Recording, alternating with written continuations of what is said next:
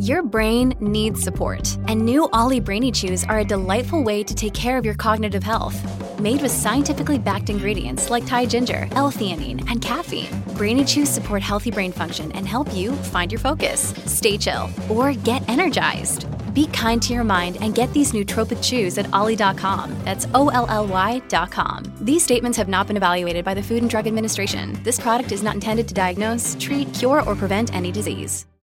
Hello, everybody. This is Marshall Poe. I'm the editor of the New Books Network. NBN listeners like to read books and buy them. So we thought we'd tell you that right now, our friends at Princeton University Press are having a remarkable site-wide sale. You can get 50% off books, including ebooks and audiobooks, with the code 50, F-I-F-T-Y, at checkout until May 31. You can save some real money on Princeton University Press books. I encourage you to go there and check it out.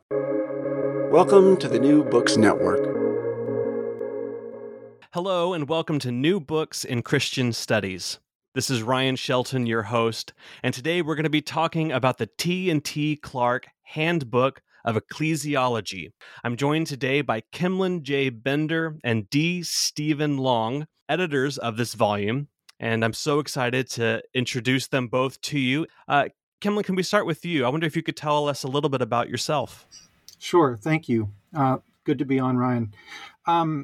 I am professor of Christian theology at Truett Seminary at Baylor University, where I teach historical theology and systematic theology. Those are my primary responsibilities here. In terms of research, most of my research focuses on modern theology and the modern period, particularly the 19th and 20th centuries. I have a particular interest in the theology of Karl Barth, but I write widely in modern theology, and I also have a broad interest in ecclesiology among systematic disciplines. Thank you so much for that. And Steve, could you tell us a little bit about your work? Yes, I'm the McGuire University Professor of Ethics here at Southern Methodist University, just up the road from Kimlin in Waco. And I teach across the curriculum. I teach in the philosophy department, the religious studies department, and Perkins School of Theology. I teach everything from systematics to ethics to, of course, the philosophy of the good life. I work in the intersection of theology and ethics. I've written and taught in both, and I'm a bit of a generalist, if that's still possible today, and focus a bit on theology and economics. My most recent book is The Art of Cycling, Living, and Dying, which talks about a medical mishap I had as a 40-year-old cyclist a few years ago. So I've written a number of things, but almost always on moral theology. Wonderful. Well, thank you both so much for coming to share about the T&T Clark Handbook of Ecclesiology. Now, some of our listeners might be wondering, okay, ecclesiology, I think I know that something to do with the church. It's a massive subject, isn't it? Let's maybe just start with a bit of a definition. What are some of the topics that fall under this theological domain? I would say, in one sense, everything falls under ecclesiology, or ecclesiology leads to everything. It helps us understand creation. It helps us understand redemption. It helps us understand eschatology. It helps us understand why we have the doctrine of the triune God, which is an essential part of our worship. So the doctrine of ecclesiology has become central, especially in the last couple of centuries, even including those of us who have a strong interest in political theology and theological ethics. Yeah, I think that just to add to that a little bit, exactly. Ecclesiology is a very broad discipline because it looks back to Trinity, Christology, and the Spirit, but it also looks forward to things like ethics and politics. It looks forward to sociology, even sociology of religion or ethnography, what we call ethnography today. And one of the difficulties of ecclesiology is the church stands both between God and the world. It's from God, and it's very much theologically understood, but it's also, of course, a reality in the world. The church takes concrete existence in institutions and particular confessions and different traditions. And so looking across all those questions makes it a very broad topic. Well, thanks for that introduction. Now, you have this task in front of you as editors of this volume. You have to find some people to contribute chapters. How did you go about that process? Who did you find? Who can we find in this handbook?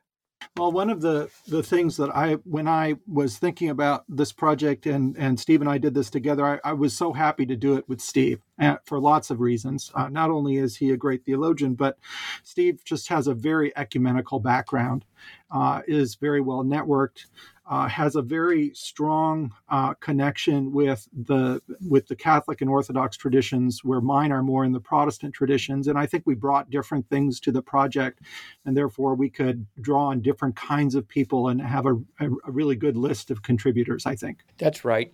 Kimlin initiated the project and got in touch with me.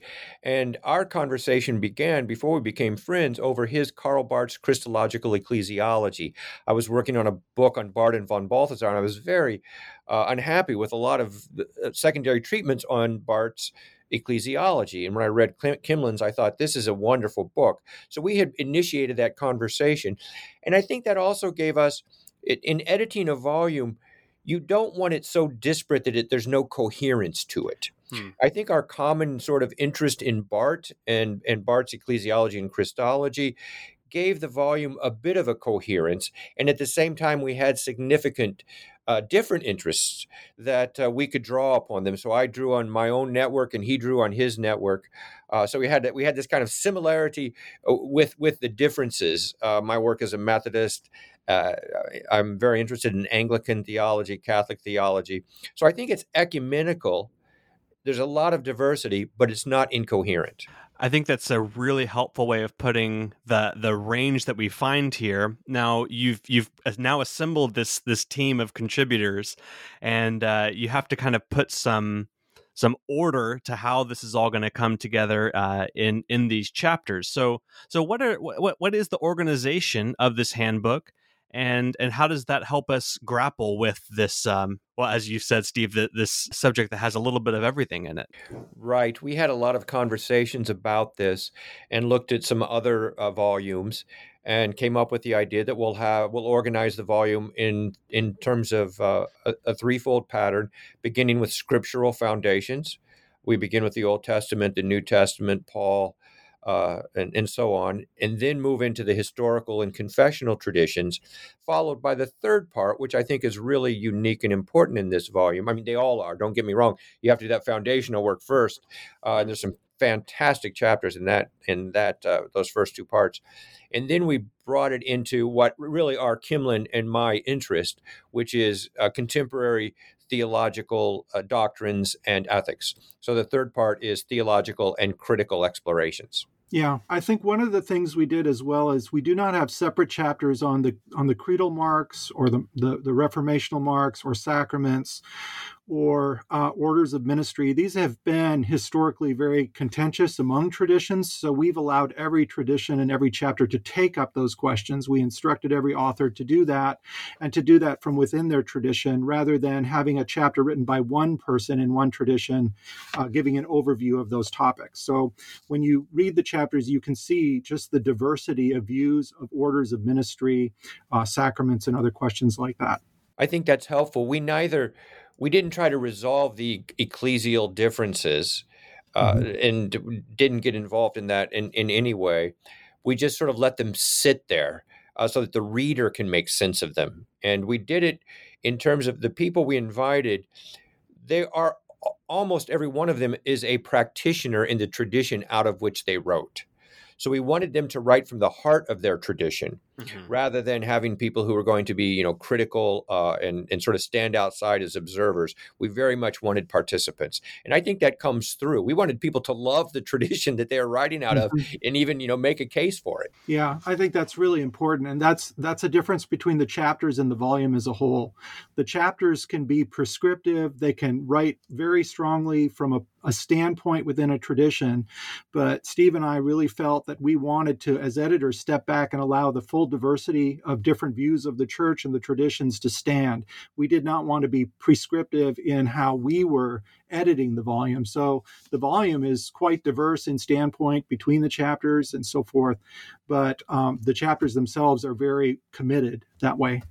That is one of the things that I appreciated so much looking at this volume. And you've talked about this diversity that the reader now gets to enjoy as they go through. And right towards the end of the introduction, you have this really helpful list of questions.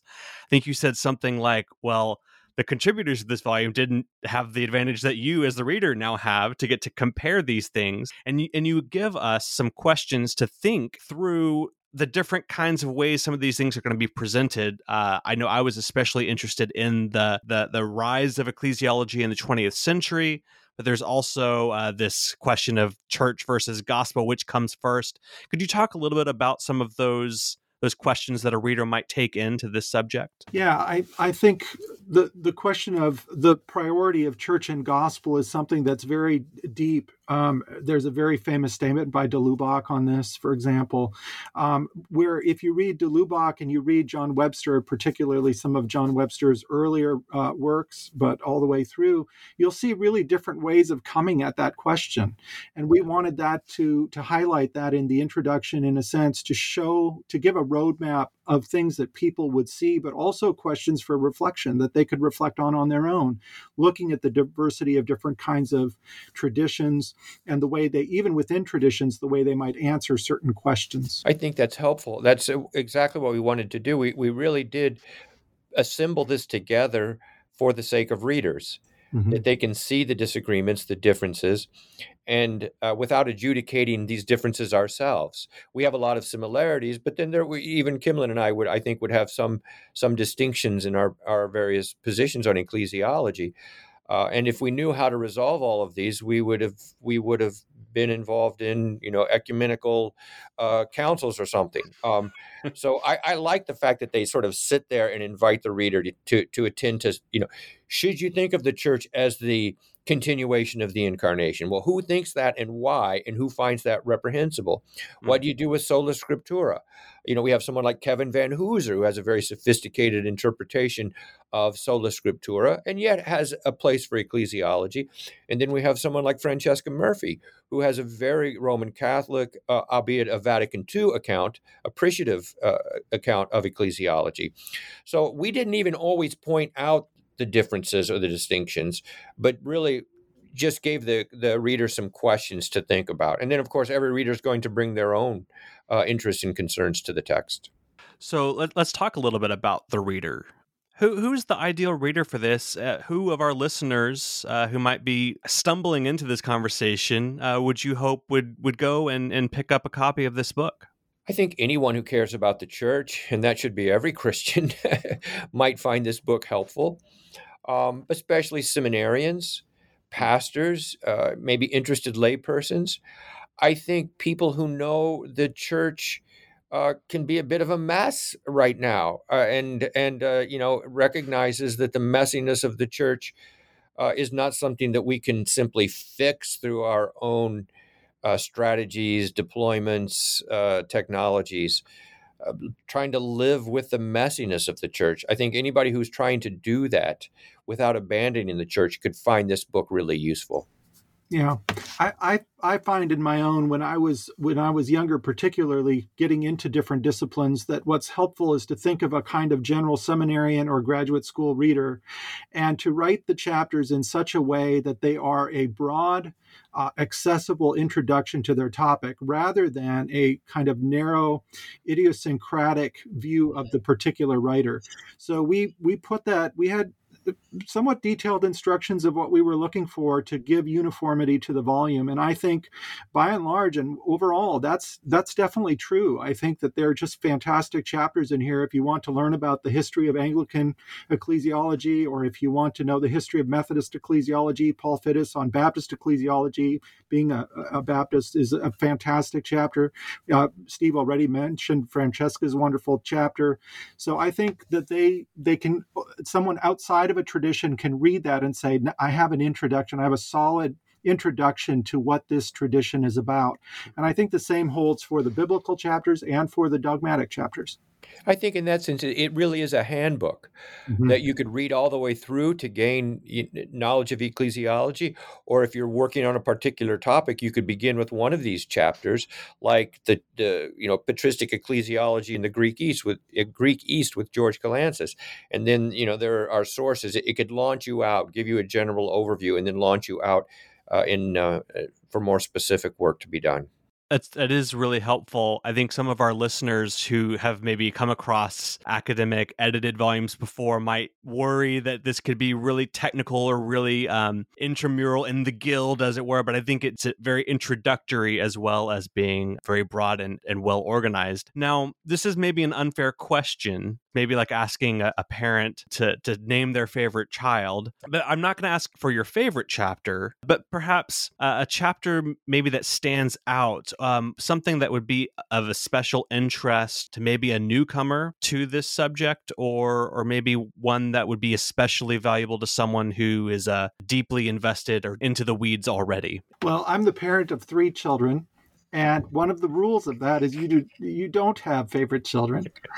But this is the way I would answer that. A couple of things I would say. Number one, and this is not self-serving for Steve and I, but I would really hope people do read the introduction.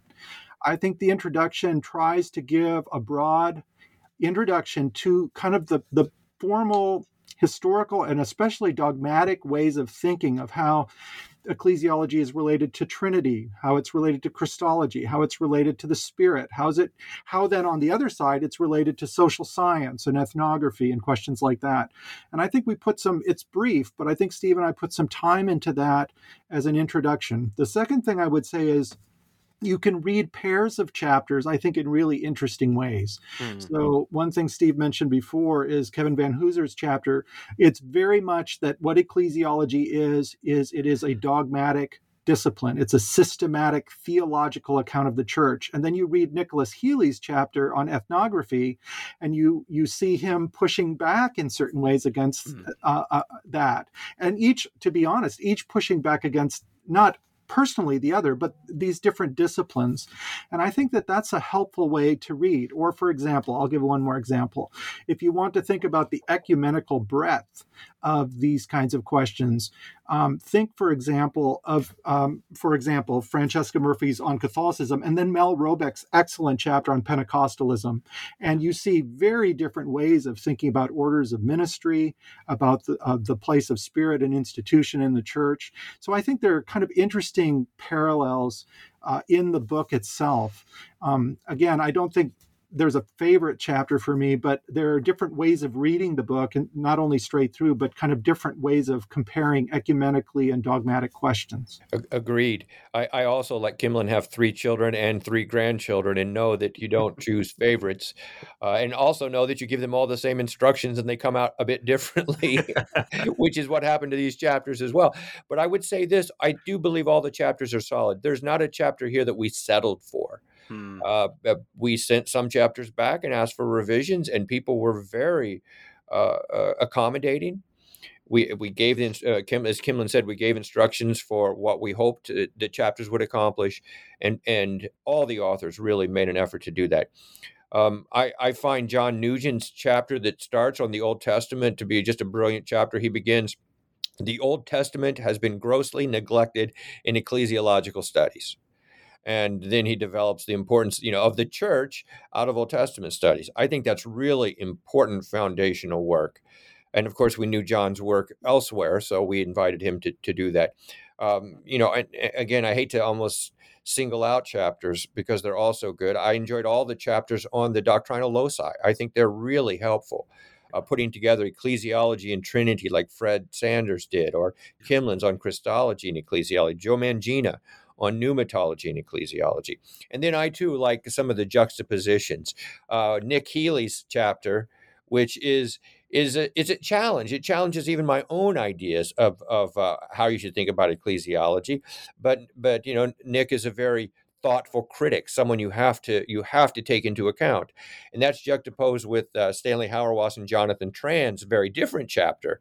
And I think reading those 2 chapters together, as well as the one with Kevin, could be very useful for someone. Well, one thing that always comes to mind with a state of the field or a handbook like this, these do tend to become books that graduate students who are maybe thinking about, master's theses or doctoral dissertations might pick up to try and scope out where there might be room for more work to be done. So I want you to imagine if you two were to make a sequel for this in 5 or 10 years, where's the field going? What do you hope would be included that is just there's still some work to be done? Well, when did we start this, Kimlin? 2017, 2018, 18, I think. something Yeah. like that. Mhm. A lot has happened since 2018 that goes by the term unprecedented. And, I think ecclesiology has new issues to confront. The rise of Christian nationalism, Catholic integralism, the avowal of unjust wars by Orthodox patriarchs, the connection between ecclesiology and white supremacy. Those convey my own interests in political and moral theology. So there's just much more to be done. Yeah, I would start by saying I agree with that. I would say one small thing is that when we did set up the volume, we didn't want it to be dated too quickly. So there is a sense in which these are classical chapters on historic questions, but certainly the work that needs to be done is then, of course, to move from there into more specific things. I think we have excellent chapters on the church in the developing world, on liberation theology. I think they're fantastic. But there's no doubt that as ecclesiology as a discipline continues to grow, we're going to see more and more handbooks be welcome from other parts of the world. We know that we're speaking from a particular place and time with this handbook, and we're very aware of that. And we've made our contribution, and we look forward to other contributions from around the world. And I think that's another thing that we would say. We even say that in the intro. That's mentioned in the introduction. So yeah, there's lots of room for growth. But in terms of our intention, I think our intention was to provide chapters that do give a firm biblical and historical and dogmatic understanding. It's a foundational text in that sense, and I think I'm not sure we would do a volume 2.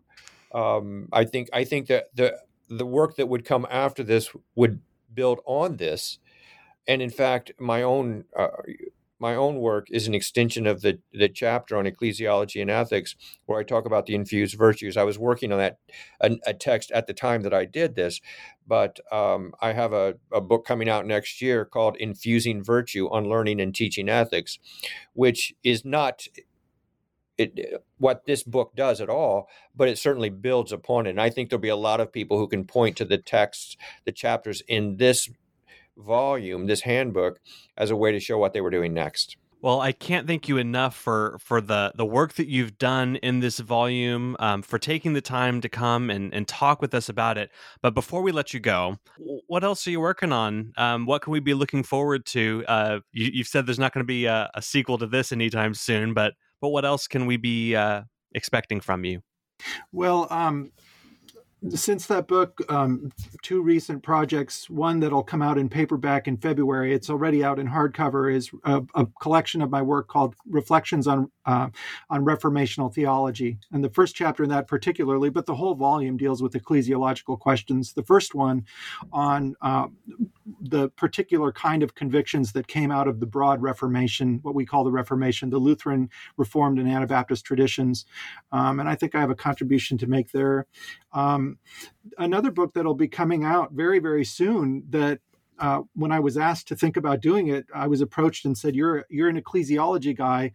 This is a book for you. And so I just completed 1 Corinthians in the Brazos Theological Commentary of the Bible series. And 1 Corinthians is, of course, a thoroughly ecclesiological book. It's, I would argue, a deeply Christological book that shapes its ecclesiology.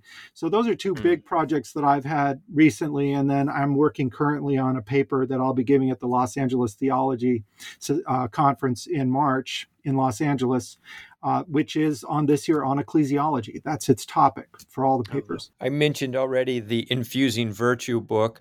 I've been focused really since this project on the infused virtues of faith, hope, and love, and how they recalibrate the virtue tradition. I think they're not given significant due in moral theology. So I hope the rest of the time that I have, Lord willing, to read and write will be focused on that very question.